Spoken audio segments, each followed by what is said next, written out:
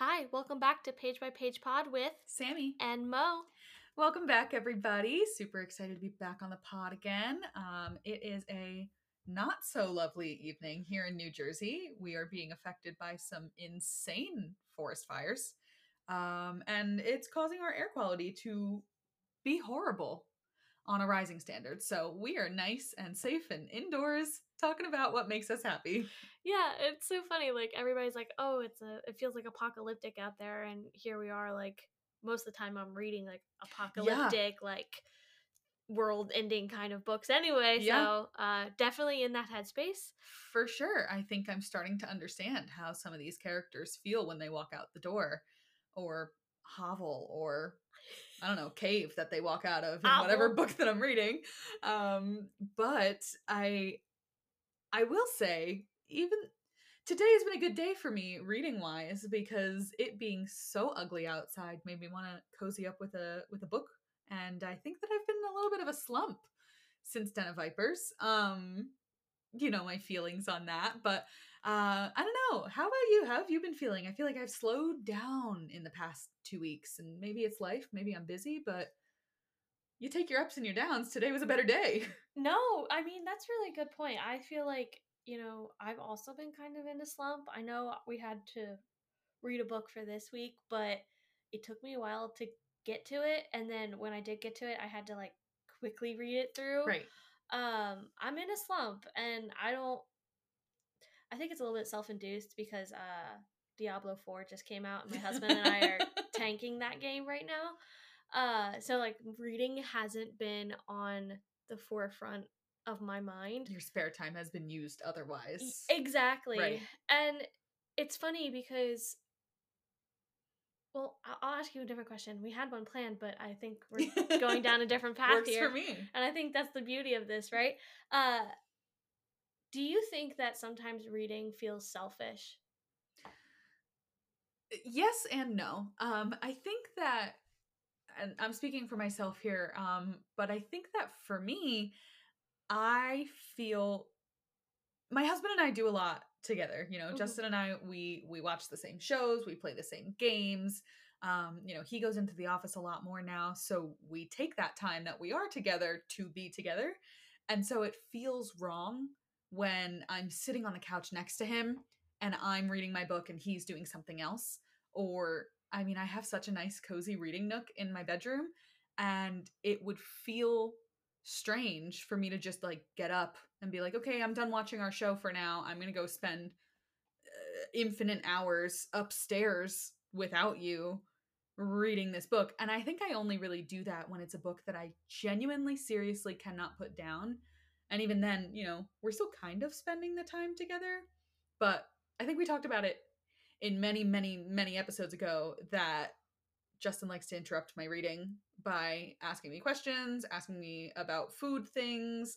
My dog likes to interrupt my reading too. So even if I do get those selfish times, I don't really enjoy them. Yeah.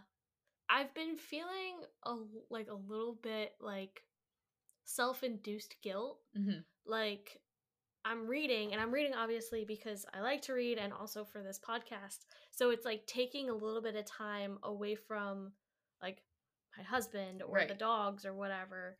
Not that I think Chris doesn't mind at all. Chris makes fun of me for how not makes fun of me, but he always comments on how fast I read. So I don't think he notices it anyway.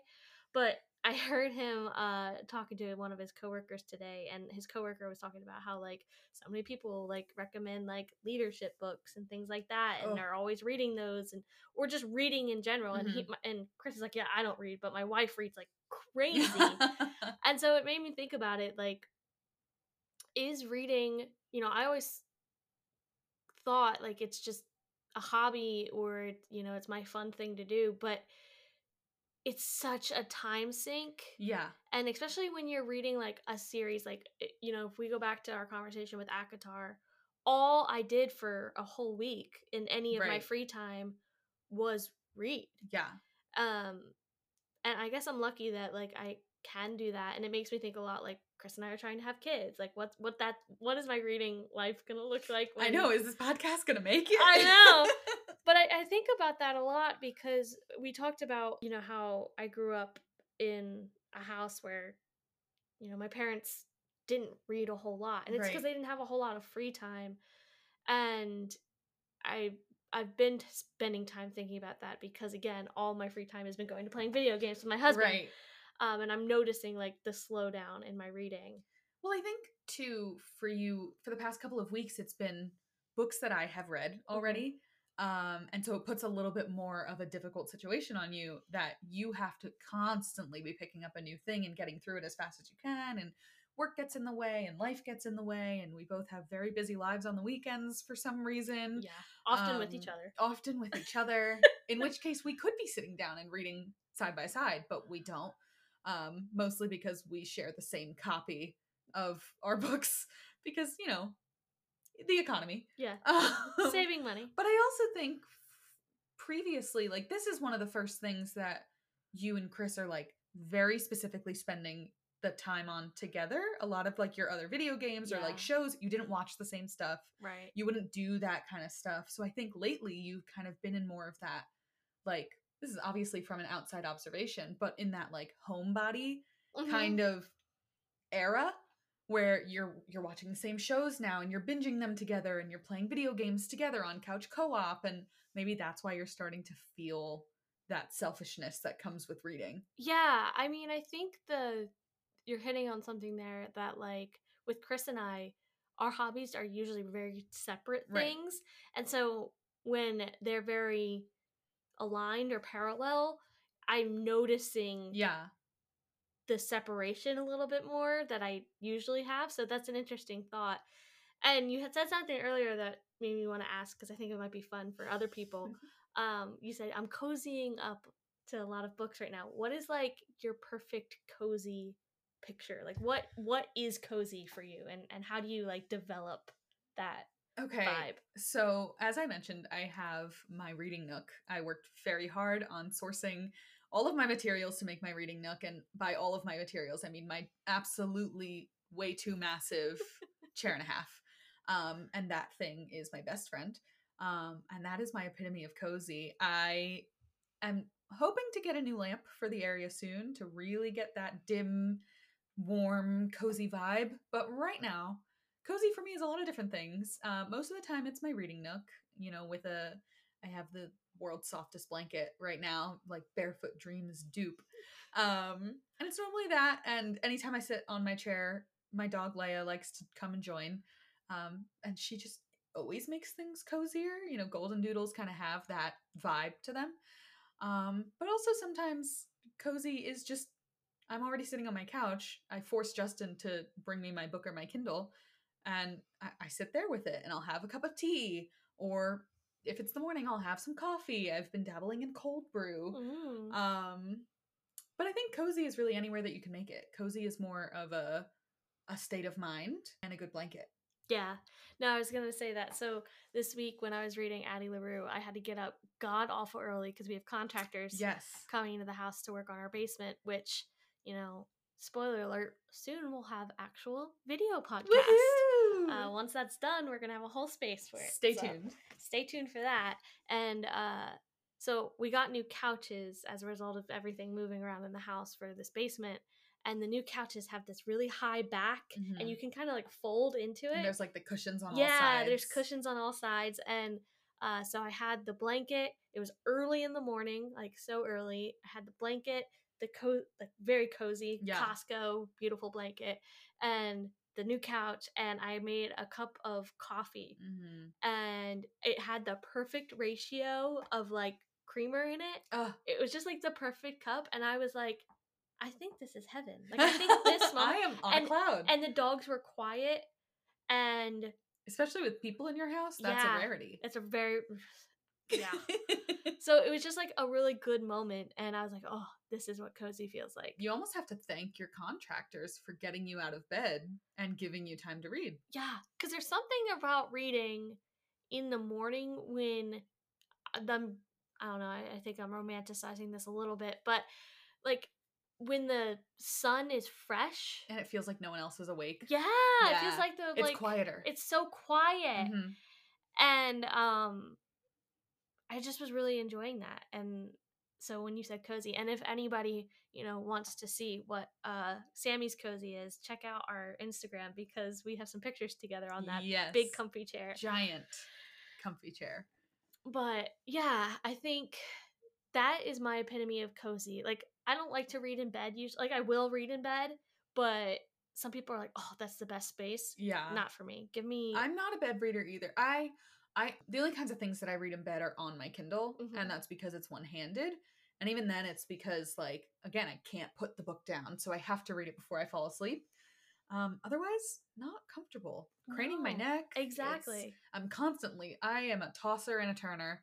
It's, I don't know, maybe an anxious thing, maybe it's just a me thing. I can't stay in one position for too long. So doing that in bed with my pinkies start hurting from supporting my Kindle, it's a whole thing. Yeah. But I also think, and hear me out on this, I also think it depends on what you're reading to define your level of cozy. Like the book that we're going to talk about today is a very cozy book to me. Might not be to you. I think it's light, but it is, like, I can't say that even if I was in literally an actual cloud, I don't think I ever would have felt cozy reading Den of Vipers. Does that make sense? Yeah, I mean, it's definitely more intense. So yeah, anywhere you are. I need the physical and the mental to both be cozy. Yeah. Again, cozy is definitely a state of mind to me. So if I'm reading something that feels calmer or, more romantic or not unhinged is when I feel the most cozy and at ease. Yeah. That's a good point. I was thinking about this one book that I was reading while I was on my honeymoon in Cancun, and I was in a hammock. Ooh. And the book felt a little like unsafe and fun. So I wonder if the space I was in kind of also influenced that. So that's interesting. So have you ever had a space you think influence how you receive a book? I think so.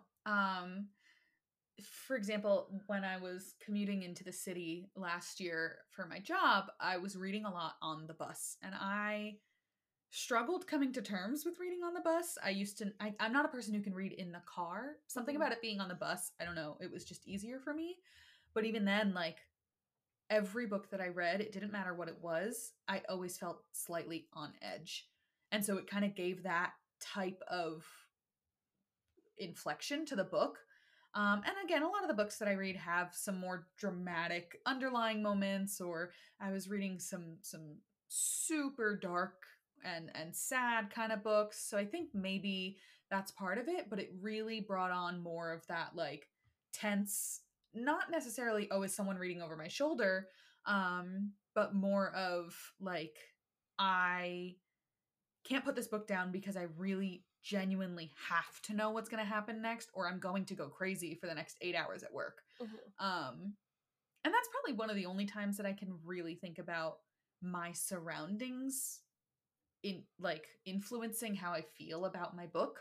Unless I'm, like, sitting in a room that's full of people and I get really overstimulated and I genuinely can't read, in which case it'll take me a little bit to get back into whatever I was reading because I have to decompress and remember where I was and remember what happened, because something about being overstimulated while reading makes me 100% black out.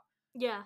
No, Can't remember anything. I agree. And I think it's funny, like, so much of what I read is, like, a little smutty. Mm-hmm. And so I feel like if I'm reading it in public, like, for example, I'll read on my phone at, like, my hair salon while I'm getting, and I'm, like, rushing through because I'm so afraid that, like, she's seeing it over your shoulder. She's seeing it over my shoulder. And so I think it does influence how I read or how I'm feeling about a book. I know when I was reading ACOTAR, I started it at home, but I was reading it in the, like, airport while I was waiting for things because I was out visiting for a wedding out there. And when I was reading around my grandparents, I was, like, flicking through very quickly. It helps that you're a skip reader. It does. But I was very much aware of I felt like, oh shit, is like my face getting red? Like, can they tell what's Right. going We on both right are now? very obvious when things, fluster us. Yeah. But that brings up a good point too of the almost like stigma of people knowing what you're reading, whether it's them looking over your shoulder and seeing it, or one of my favorite things about having a Kindle and reading ebooks is people don't know what I'm reading. Right. So if I'm reading a book that literally has like a shirtless man on the cover, I don't need to feel weird reading it in the middle of an airport. And I kind of feel the same way about ACOTAR, just Yeah. because it is so popular and so many people know about the more adult rated moments in ACOTAR. It's like, I think for me, if I saw someone reading like A Court of Mist and Fury in the airport, I would be able to tell if they were at or past chapter 55, and I would look at them and be like, you're reading some spicy stuff right now. I know what you Yeah. know. So I like that ambiguity of like, I can be reading the darkest or spiciest or whatever-ist book and no one needs to know, and so I feel less embarrassed about it. Yeah, it's funny. So, talking about like the embarrassment of what we're reading. Mm-hmm. So, I was talking to my aunt Mm-hmm. about our podcast because Mm-hmm. she listens, and then I had a couple people. We were at like a family party, and then I had a couple other people like ask about it, and then my grandparents asked about it, and I was like, Oh. oh, it's probably not Yeah. for you to listen to. Like, I think my family's relatively accepting, Yeah. and again, my aunt loves this podcast. She messages me like after listening. She's like, "This is so funny." Thanks, Aunt. Yeah, thanks, Shelly. But I did get a moment of like, How do I answer this how do I answer question? this, and do I want this person to know? Like, That's what I'm into, especially because you're very explicit yeah, that is what you're into. yeah, And so, and even though we went over it last episode, it's not really what you're into. no, It's the type of book is what you're into, but the actual chapters that we got are not. It's still gonna put that in their brain of like, oh, yeah, this is what our grandbaby likes. Well, and it's funny because then I turned my aunt, my other aunt, Mhm. onto listening, and she texted me, and she was like, I totally get like the fear of recommending books, and like if there's Oh, a it's little bit of horrifying. spice, and like what is that gonna make people think? Like, you may not like that kink, but like And it's you're also reading like it. you're really putting yourself on display. Like if there's a kink in that book that you're really into and I come in and I'm like, that is the most disgusting, weird thing, you're gonna have to be like, oh, I'm not into that. Yeah, that's so weird. No, and I think we've been doing a good job of like keeping this pretty high level, so it's not like on I don't want to display. kink shame anyone. No, and that's not what it's about. But I think it hits on something, right? Is like sometimes books feel too personal, and your Yes. recommendations can feel personal. Have you ever made a recommendation to somebody that you were scared about, like how they would receive that book? Um, Outside of me, like, outside of you, oh, that's kind of tough. I feel like if I say no, that sounds really cocky, and I'm like, oh, I have such good taste in books, but I don't know if I have because I think I overthink what I am recommending and to who. mhm. And so I would just try my hardest not to recommend something to someone that I already know they are not going to like. Um, and there are a lot of books that I have read that like I won't even recommend to you. I won't recommend to my sister, my cousin, just because I know that they're not going to be into it. The book that we're talking about today is a little bit of an exception because I liked it so much. And that does make it really hard to recommend it to people because I know not everyone is going to like it like I do. And I know it's a popular book, but it's also very, very different than what's popular right now with the romance and the fantasy and this is so light on what it touches and I think that's the thing is I am more nervous sharing books that I genuinely feel like they took a part of my soul with me than I am sharing, something that has a weird kink in it. Um, but all in all, I'm just really selective with what I share because I'm afraid of not so much what people are going to think of me, but if they're not going to like the book. Yeah, and I get afraid of what people are going to think of me because a lot of what I'm reading Right. is a little bit, more Risque. risque. Yeah. And I had that moment with actually, I think I recommended Zodiac Academy to our friend Raquel. Yes. I was worried that she wasn't gonna like it because it's a little bit more like mystical and Yeah. all that Also kind of like thing. a little bit A juvenile. little juvenile, and I don't think she did like it. So, I just feel like sometimes because I swing everywhere. Yeah. Like I don't have a real pattern. Like if you look at my shelf, I have things that are realistic. I have Right. fantasy. I have some deeper books up there too.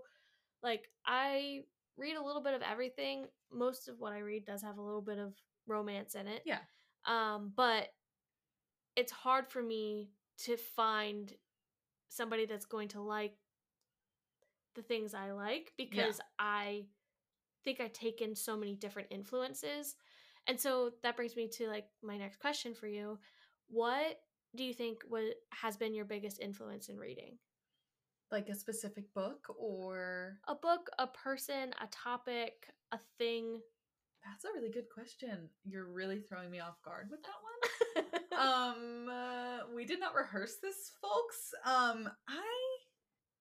I would say because I read so much growing up and I've almost exclusively read from a woman's point of view, it's that like badassery kind of that I've learned to kind of take some things with me, like the confidence that these women have, and these strong female characters just being able to put themselves out there in situations that might have been really uncomfortable for them. I was a very shy kid.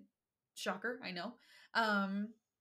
So I think that was part of it for me, was like reading so much about these women just doing it, like doing life and acing their way through it.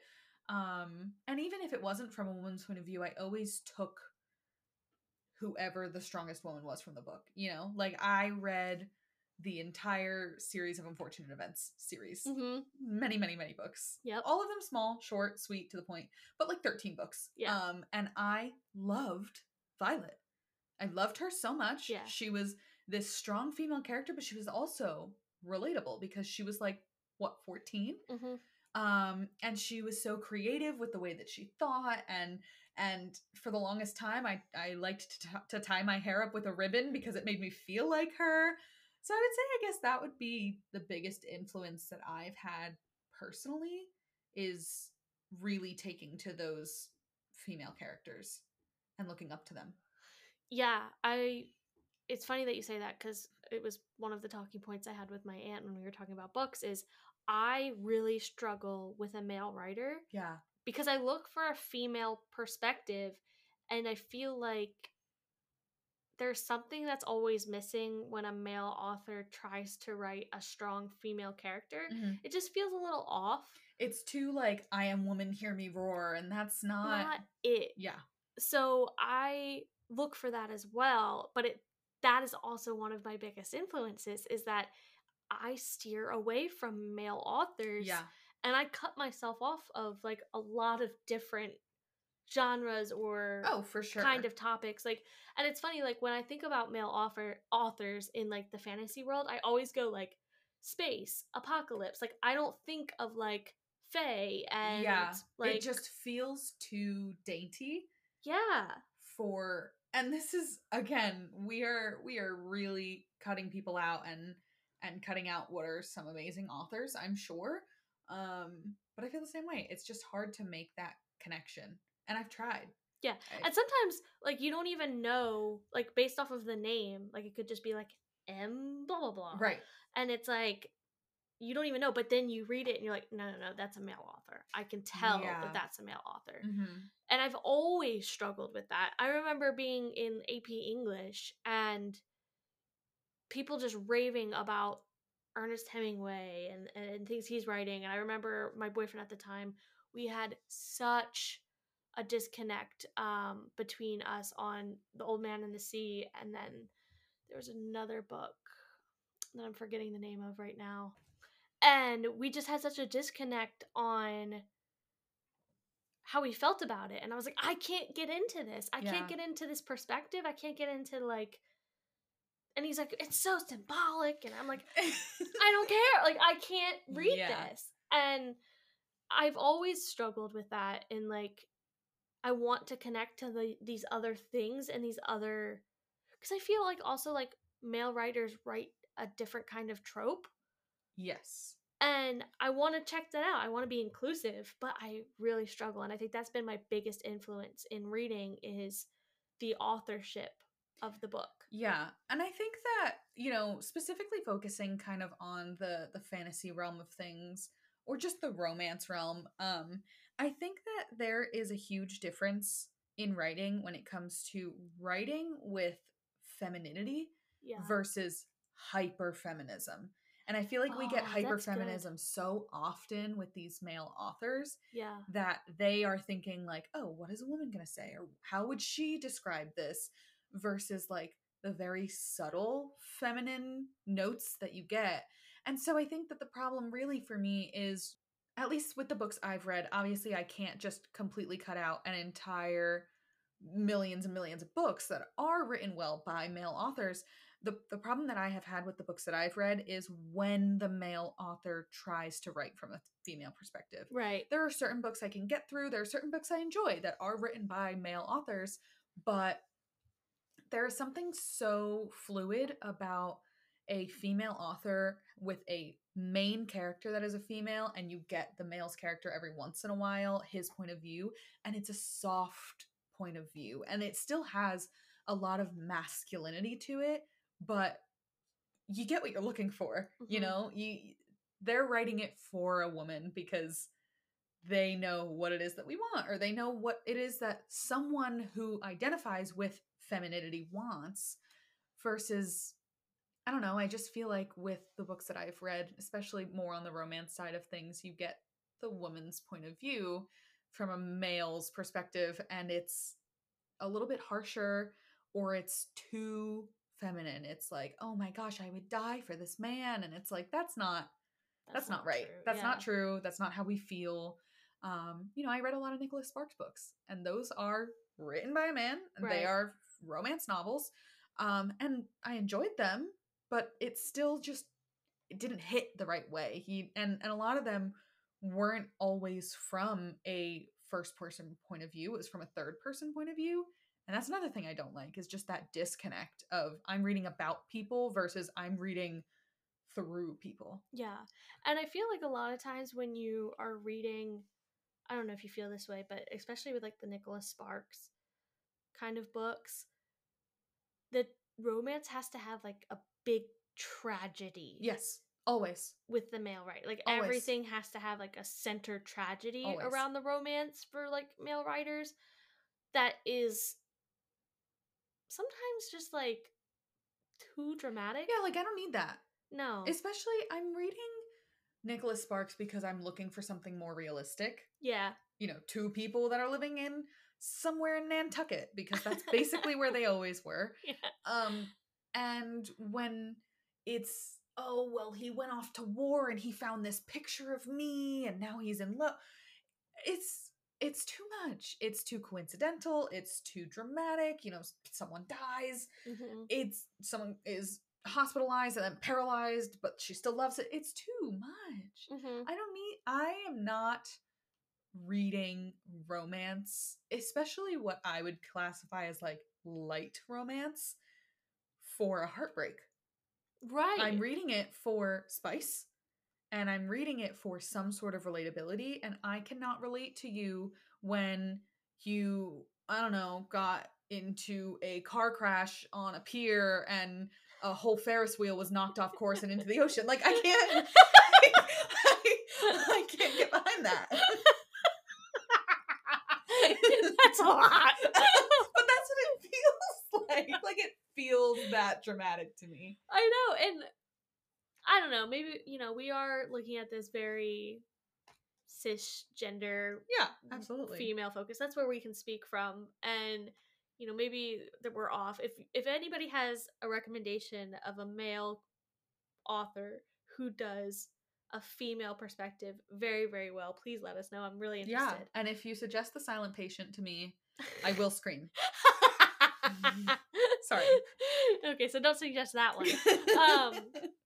But yeah, I think, you know, it's interesting when you think about perspective and you think about how things are written, and specifically when you think about this book that we're talking about today. I think perspective is a big point that you have to take into consideration when you read this, Mm-hmm. because of how the characters are and also how the story progresses. So I think that's going to take us into our, you know, book review segment of this podcast. Yeah. So overall, for the spicy rating of this book, I would give this book like a 1 or 1.5. Yeah. That's pretty fair. And just to remind everyone, we are discussing The Invisible Life of Addie LaRue today by V.E. Schwab. It is very light on the spice. And I personally felt like I didn't need it to push the story along. And I didn't need it to be able to feel the connection between the two main characters. But I would agree, it's like a 1.5. There's like maybe 2 scenes. They're both fade to black. You don't really get anything before it fades to black. No, and I mean, I think there's a little bit more. There's more than 2 scenes. I mean, but it's more like connotation than it is like actually something happening. Yeah, that's fair. And I think it makes sense. Like, I know last week we were talking about how the scenes were like vulgar and smut for smut's sake. This is not that. No, it's very tasteful. But and not even just tasteful, it's very pointed. Yes. To drive like character progression. Yeah. So it makes sense. What I will say is that I'll also give my overall rating. I struggle with the rating on this book because I want to like it more than I do like it. Mm-hmm. It's beautiful. Yeah. It's a beautiful book. Yeah. That's a good word for it. But I was bored. Mm-hmm. Like, I was very bored, but it was beautiful. Yeah. And so that's the difficult part, is like, how do I like something that I like the beauty, mm-hmm. and I like the symbolism of the thing, and I like the story. But you didn't like how slow it was. It was too slow. I think I was talking to you about this. There's 180 pages before something even really happens. Yeah. And I get it. It adds to the beauty of the thing, but it could have been more intense. Mm-hmm. There were moments where I was like, you're skating by something that I want you to actually dive into. Yeah. And like fully like get that plunging into cold water feel. Yeah. And it always felt like you were kind of just like dipping, maybe not just your toe, but like your foot. Yeah. Into it. And I'm like, no. I want you to plunge because you have something, like, it's beautiful. So I think my rating will probably be around like a 3.5. Higher than I would have expected. Because it's beautiful. Right. And I'm really curious. I know this is like one of your favorites. Is this like a 5 for 100% you? It's a 5.0. Like, no questions about it. I did not see anything about this book that I wanted more from. There were no parts of it that made me shy away from it. It definitely was a slower book to start with, but that didn't bother me. Because it felt very poignant to the story. Like, there was a reason it was moving so slow. I absolutely love this book. Like I said, this is one of those books that really took a piece of me with it. I will reread this book. I think it has rereadability. I'll recommend this book until the day I die. I'm obsessed with it. I want to know. Okay, so this is going to be our spoiler alert section. Let's talk about the overview of the book and just what it's about. All right, I'm ready to talk about this. Briefly. It'll be quick. Basically, The Invisible Life of Addie LaRue. We have our main character, Addie LaRue, obviously. Addie LaRue is a French young woman from the 1700s. I know that that does not sound interesting at all. Basically, Addie makes what is essentially a deal with the devil to be able to have a life that she so desires.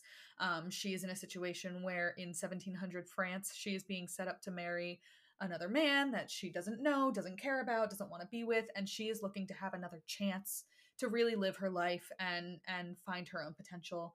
She makes this deal with the devil. And as all those deals go, there is always some sort of underlying issue, some sort of catch. And basically, the catch is that Addie LaRue has to go through her life completely unremembered. And what that means is Addie can live forever. She cannot be harmed. She can get hurt and it heals immediately. Addie LaRue will live infinitely, and anyone who meets her will forget her the second they are not looking at her. So we are getting a time jumpy kind of story where you are connecting two very different sides of the story. You're connecting Addie in 1700 when she's learning about what her life is going to be like and, what this deal really has done to her. And you're getting Addie in what was more present day. It's New York City. It's 2014. We're getting a lot of, newer stuff from her. And she has now lived this many years without having been remembered at all. So you're getting this character progression that's broken up and you're trying to find where it meets in the middle. So that's a little bit about the book. We're going to go into our spoilers. As Mo mentioned, this is your official spoiler warning. There is a lot about this book to discuss. There are a lot of things I didn't mention in the summary. So if this is a book that you are interested in reading, please pause now, come back to us when you're finished with it, and listen to what we have to say. Yeah, and I will say there is one trigger warning. There is talk about suicide at one point in this book. So if that's something that, you know, is triggering for you, just keep that in mind. It's not extensive. You can probably quickly glaze over it, but it is mentioned, so we want to make sure we put that out there. Yeah, definitely. But let's talk about it. I know you have a lot of thoughts and feelings. I want to hear them. I feel like you're in the hot seat this week. I was last week. Tell me about how you felt. So, going back to this story is beautiful in a lot of ways, and it's beautiful because you are going through 300 years of this person's life where they are trying to navigate around the world being unremembered. And there's like moments of coming to terms with like what makes a person. And one of the biggest things is Addie can't actually say her own name, and she can't write it down, and she can't share her story with anyone because they're going to forget, and she can't create anything really her own because it's just going to vanish. Correct. However, she can influence ideas, and she comes through the story like there's what 5 or 6 parts in the book, and each part opens with an art piece or a book or a like a song that was influenced by her. Yeah. And I thought that was gorgeous. I loved that thought that you could be impacting people through presence. Right. Even though your presence isn't necessarily known. Right. She's going through life trying to figure out how to make an impact, and she ends up just becoming this unattainable muse. Yes. For so many different types of artists over a course of 300 years. And you're constantly getting people who are relating her to the art that she is the muse for. Yeah. And not understanding why it is that she looks so similar to that blurry photograph, or she sounds just like that song, or you really do get a lot of beauty from that, of just having this young woman try to figure out how to make an impact on the world and seeing it reflected in such a way that she is that infinite muse. She is everywhere and nowhere at the same time. Yeah. And a lot of the times, like, while I was reading this, I was like, she feels like a ghost. Like, she just feels like I wanted to like this more, but where I struggled with the book is in the actual, like, reality bits. It kind of went over how she gets from place to place. Mhm. And it's like, oh, like the devil will show up because he keeps checking in because he's like, are you ready to give up your soul? Right. Are you ready to hand in the Because he kind of towel? has like an infatuation with her. He Yeah, didn't expect her to last as long as she did, and she is very resilient and doesn't want him to win. right. And so it's just like a battle of wills, really, Mhm. between, you know, the devil and the person that made the deal with the devil. And what I also thought was beautiful was in the way it handled, like, kind of like, be careful what you wish for, or Yes. be thoughtful of what you say. Mhm. Because the whole reason she's in this kind of deal is because she wasn't clear Right. with her intention and with what she wanted out of the deal. And it did it in a clever way where it wasn't like pointed, oh, that's where that mistake was. Right. You kind of had to unravel it as you were unraveling Right. the the devil character, in that he picks up in unexpected ways. Mhm. Like, it would have been easy for the book to be like, okay, like, you want to not get married or live forever. I'll make it so that no man ever wants you. Right. And it's like, no, no, no. What he did was like give her ultimate freedom because that's kind of what she wanted, Yes. but she didn't want it in that way. So I thought it was beautiful the way it did it, in the unexpected and unconventional way than what you would, I think, would typically see. Because essentially, this book feels like Groundhog's Day, because for Yeah. the first 180 pages, you're going through her just trying to survive. Right. And And it is she kind of living the same day over and it's living over. the same day. She's trying to steal this, trying to get here, trying to do this. Right. And it's 180 pages of that. I'm Yeah. not kidding. And it's all that. And Yes. that's where I was like a little frustrated, because it's like, I get it. I get it. It's hard. Yeah. I get that you're struggling. You're just trying to survive. You're trying to go to these new places. You have to thieve. You have to move. Oh, somebody found you, found out what you're doing. You're in trouble. Okay, now you get, like, I get it. I get that. Let's move on, Yeah. because you've got me in the story. You got me in this deal that goes wrong. I get that. Where does it go? And then there's like a hint. I remember messaging you. There's a hint about her and the devil having some kind of interaction or relationship that happens in this Louisiana that she harkens Mhm. back to, because she's got this coat or whatever that reminds her of this situation. Mhm. And you get this, and I remember messaging you and being like, I just want to know what's going on in Louisiana, what Yeah. happened in Louisiana. I don't Mhm. care about anything else. And so I legitimately, this is when I talk about skip reading, I'm usually like, page here, like a paragraph here, where no, I skipped like whole pages. I was like, okay, got it. Okay, got it. Got it. Yeah. Got it. Got it. And then you get to this moment where she meets this guy, Henry, because she's, taught herself how to read. She's picking up on that he works in a bookstore.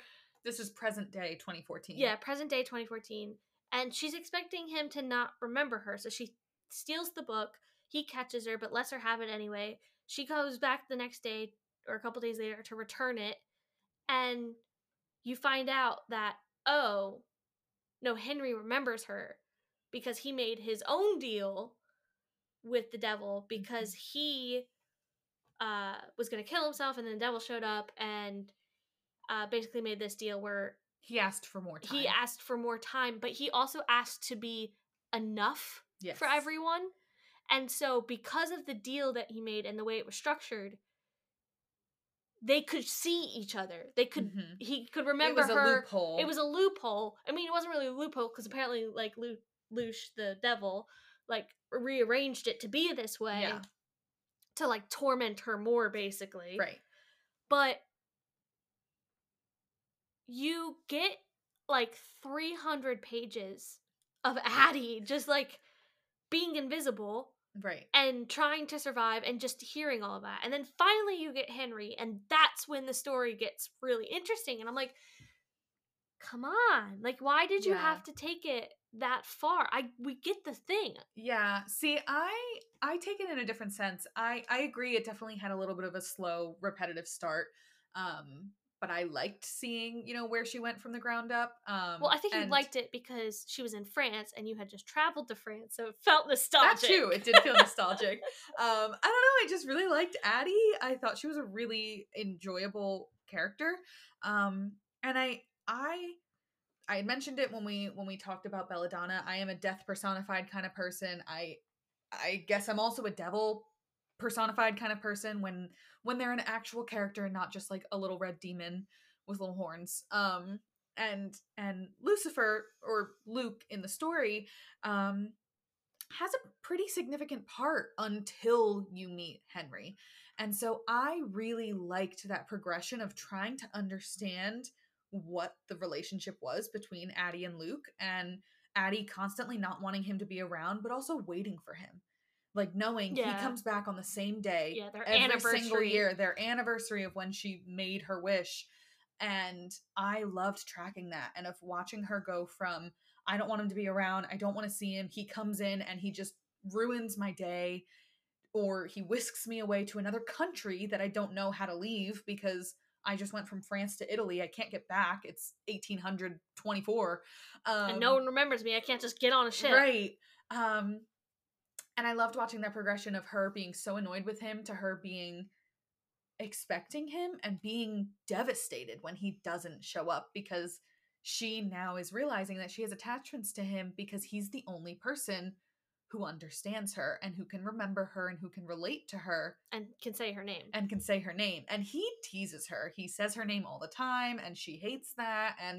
And you get this point of view from him where he's very arrogant, but you also can always tell there is an underlying portion of him that is very interested in Addie and like cares about Addie.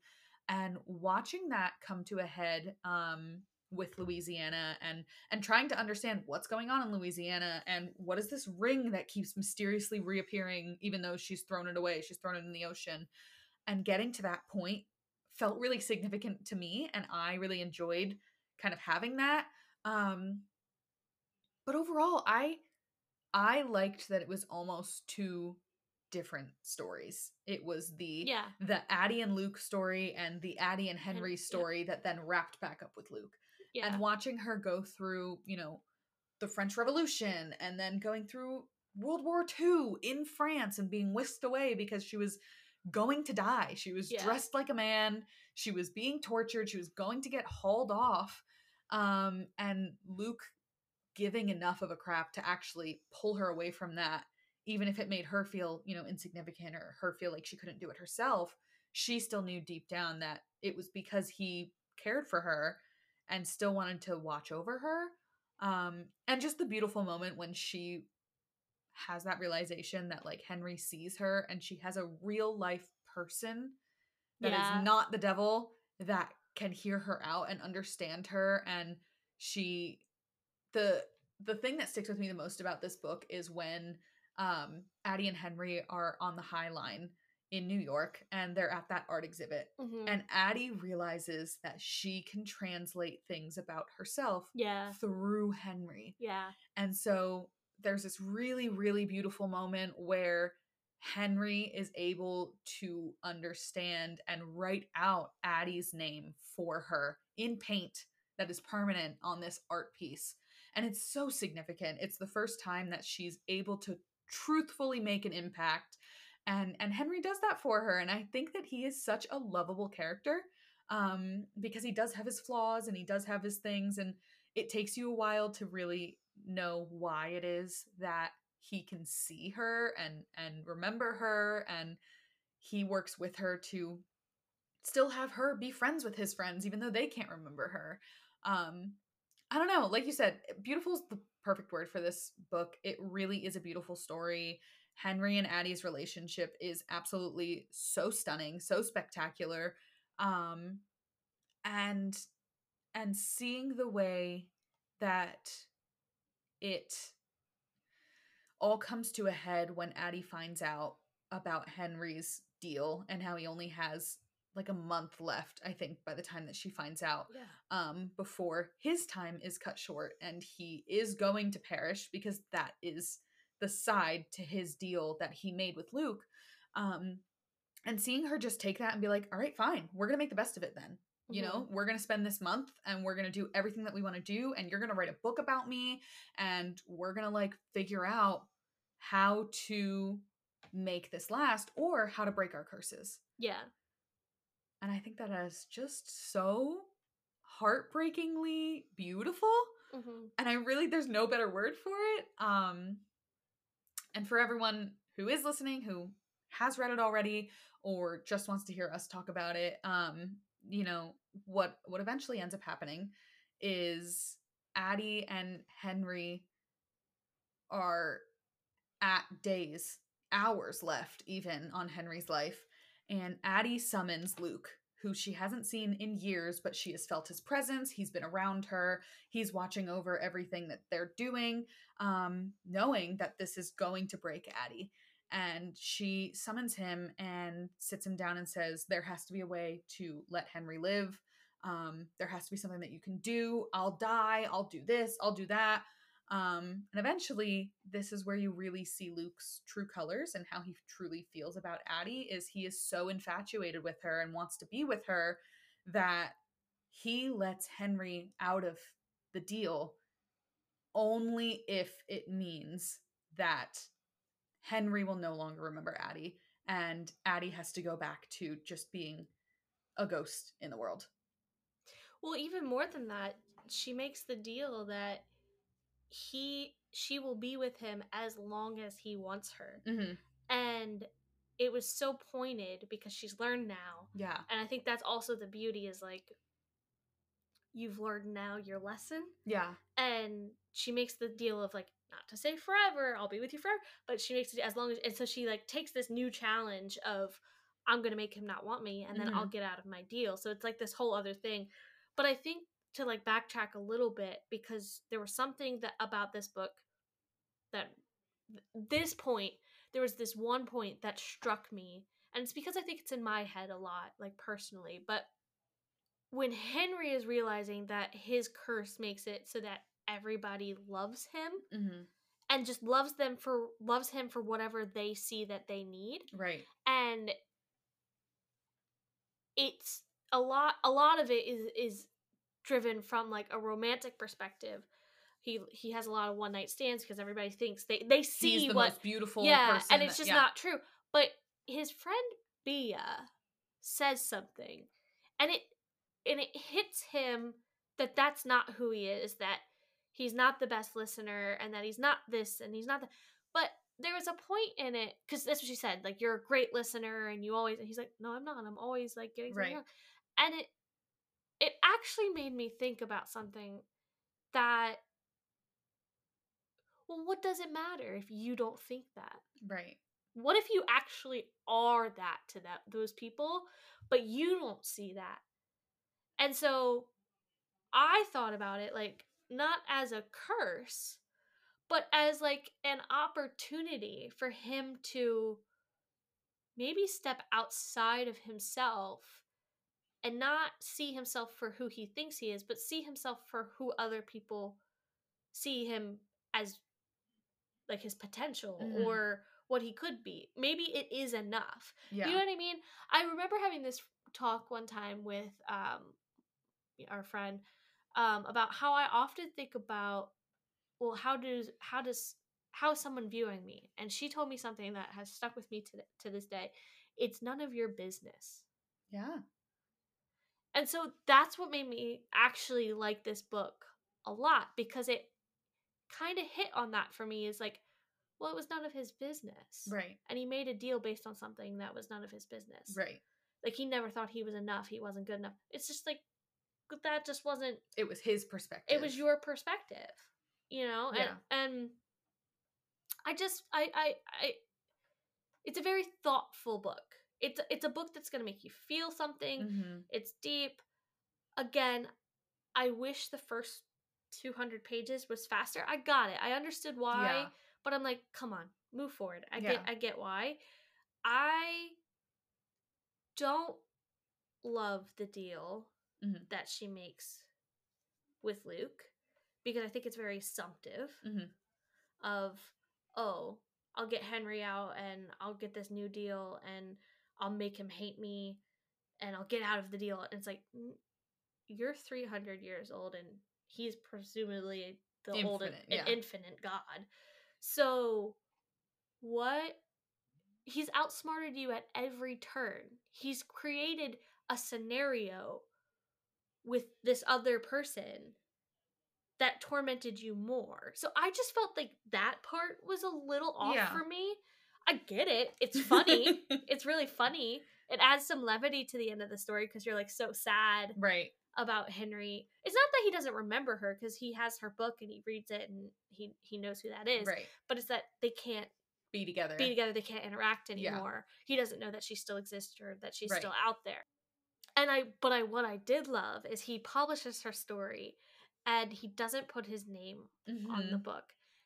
I thought that was the like penultimate moment. Yeah. Like I thought that was gorgeous. Yes. Is that so long this person that has been a muse with their name on her, she gets a moment where she's not just the muse, but she's the thing. Right. She's the book. It's a bestseller. People around the world are reading about this Addie LaRue person, and everyone's talking about her. So she has now made it possible for everyone to say her name. Yeah. And I think that is what I really took away from the end, is the deal that she made to get Henry out of it. Might have seemed a little, convoluted, but I think that what really gave her power back is that moment of he knew enough to not put his name on the book, and she has made it so that she has a household name now. Whether or not someone is remembering her face, they are remembering her. Yeah, and her 300-year story. And that takes the power away from Lucifer, and I love that. I feel like the story and the characters were really, really well-rounded. You got this absolutely beautiful dialogue. You had so much of a I don't know, very prolific way of speaking, very eloquently written book. Very eloquent. You had these beautiful quotes. I have to read one from Lucifer himself just to show, while he was the devil and he was arrogant, he had a very prolific side to him. One of his quotes was, "I am stronger than your God and older than your devil. I am the darkness between the stars and the roots between the earth. I am promise and potential, and when it comes to playing games, I divine the rules, I set the pieces, and I choose when to play." And if that is not enough for you to understand just how much went into this book, how much emotion, how much story, how much inflection, these really, again, well-rounded storylines to me. Like I said, I didn't see a fault in this book. I there is nothing about this book that I would have changed. And I absolutely see your point. I do think that there are some things that maybe don't translate as well, or it seems like it was only brought in for levity. But I think for a book that is as big as it is, it's a pretty hefty book. It felt like it went by fast, even though it was a little bit slow in the beginning. Yeah. I think the one thing that I don't know if it was like hit on enough or it kind of confused me and I didn't get it was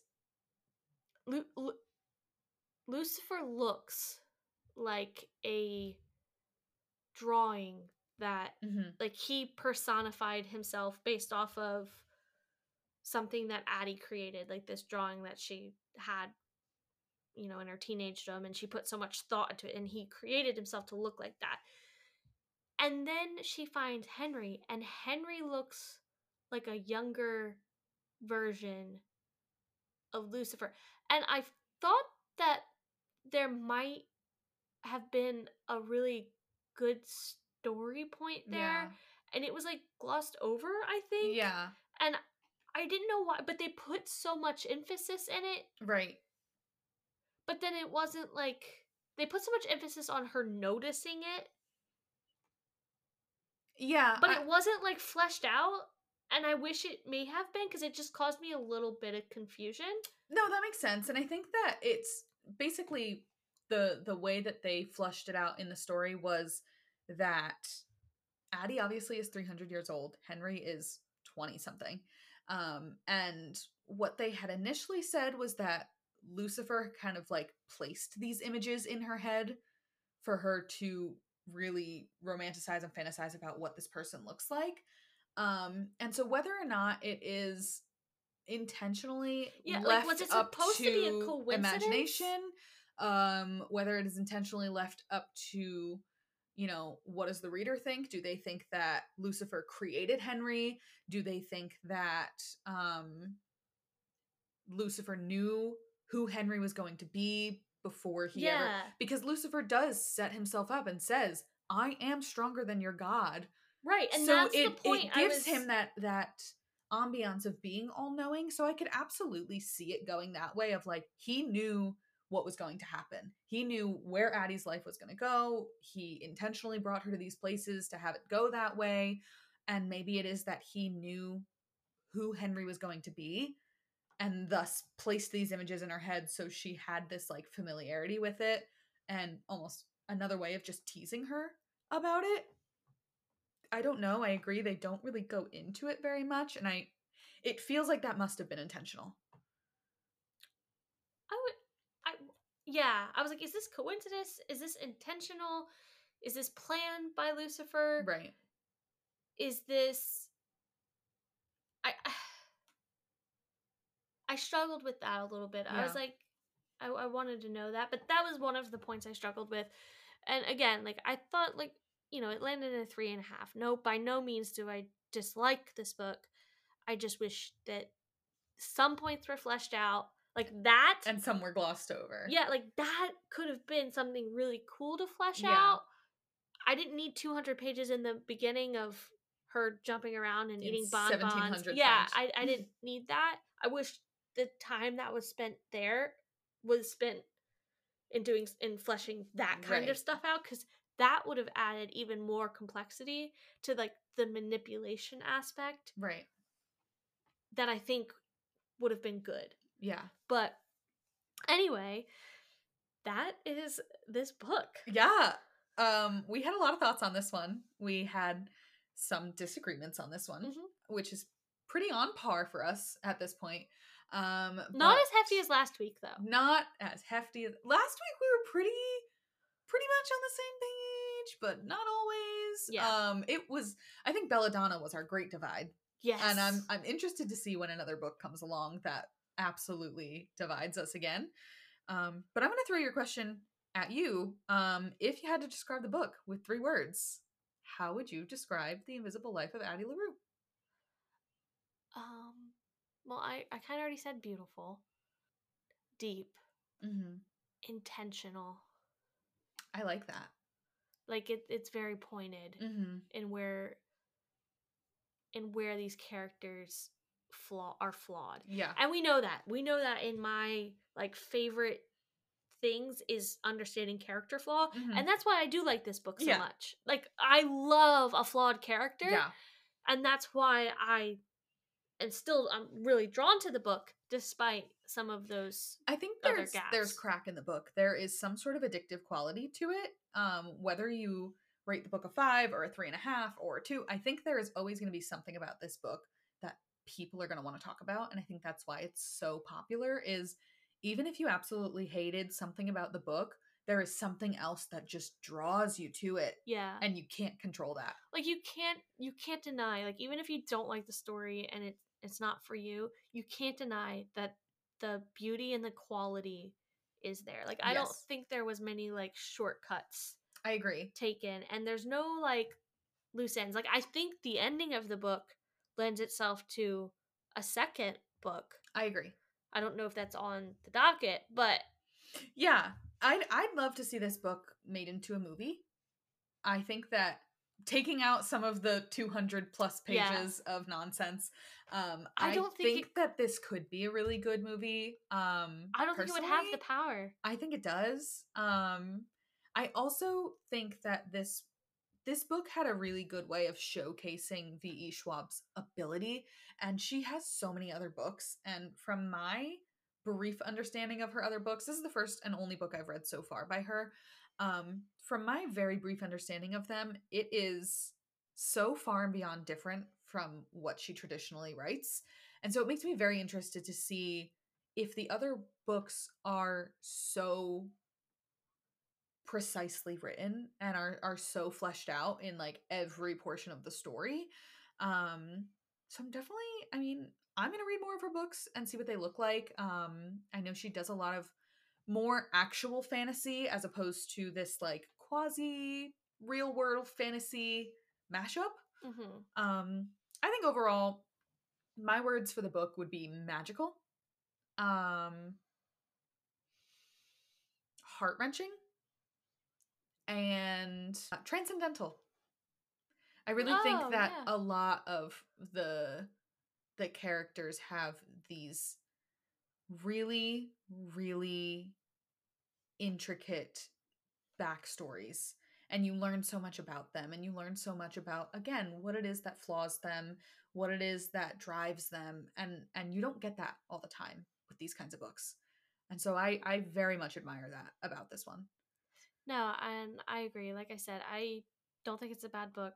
There's just some slight tweaking that I would like to see, but I agree. And I, reading, I read up a little bit, and you're right. Like, this is atypical for her writing Yeah. style. So I'm curious to see, one, if there's a book two. And you said like you'd be interested in a movie, but I don't think it would hit the same Mm-hmm. because the writing is what makes it. Yeah. And I don't know if that would translate Yeah. very well. I don't think I would like it if she wasn't like the screenwriter. Yeah. And I do think that it would definitely be one of those movies that like you do have to read the book first Yes. to really fully get it. Yeah. And understand the gravity of the situations that these characters are in. But I would see it. I would watch it. I think it would be lovely. But I want to talk about what book we ideally would like to be talking about next week. A lot of you probably are aware, if you are on any type of social media, that Fourth Wing is a up and coming, absolutely viral fantasy book. It is the first book in a new series about dragons and enemies to lovers and slow burns and romantasy and this whole thing. People are saying it's better than ACOTAR. I would like to be the judge of that. I know you would also. Oh, yeah. So we have been having a tough time getting our hands on this book. It's sold out everywhere. Everywhere. You can't even get it on Amazon unless you want the ebook, and I want to feel this book in my hands. It's beautiful. It's a beautiful book. It's a beautiful book. So we, fingers crossed, ordered it, hoping that it comes to us, hoping that we can discuss it on next week's episode, because it's super popular right now. If you haven't heard about it, now you have. Go and read it if you can find it before we can, and shoot us over your questions or your comments about it so we can chat about them. Yeah, absolutely. And again, please rate us, like us, follow us on Instagram, TikTok, Spotify. We're also on Apple Podcasts. Yes. Apparently this is still live going up on Apple Podcasts. It's a very confusing system. It is. So, like us and rate us and all the things. Tell your friends about us. And again, we want to thank you so much. We're at 75 plays. Woohoo! So we couldn't have done that without all of you guys listening. Please continue to share us with your friends, your family, your loved ones, your coworkers who like reading, anyone that you want to share us with. We want more besties. Absolutely. And again, please let us know, are you a Sammy or a Mo? Bye. Bye.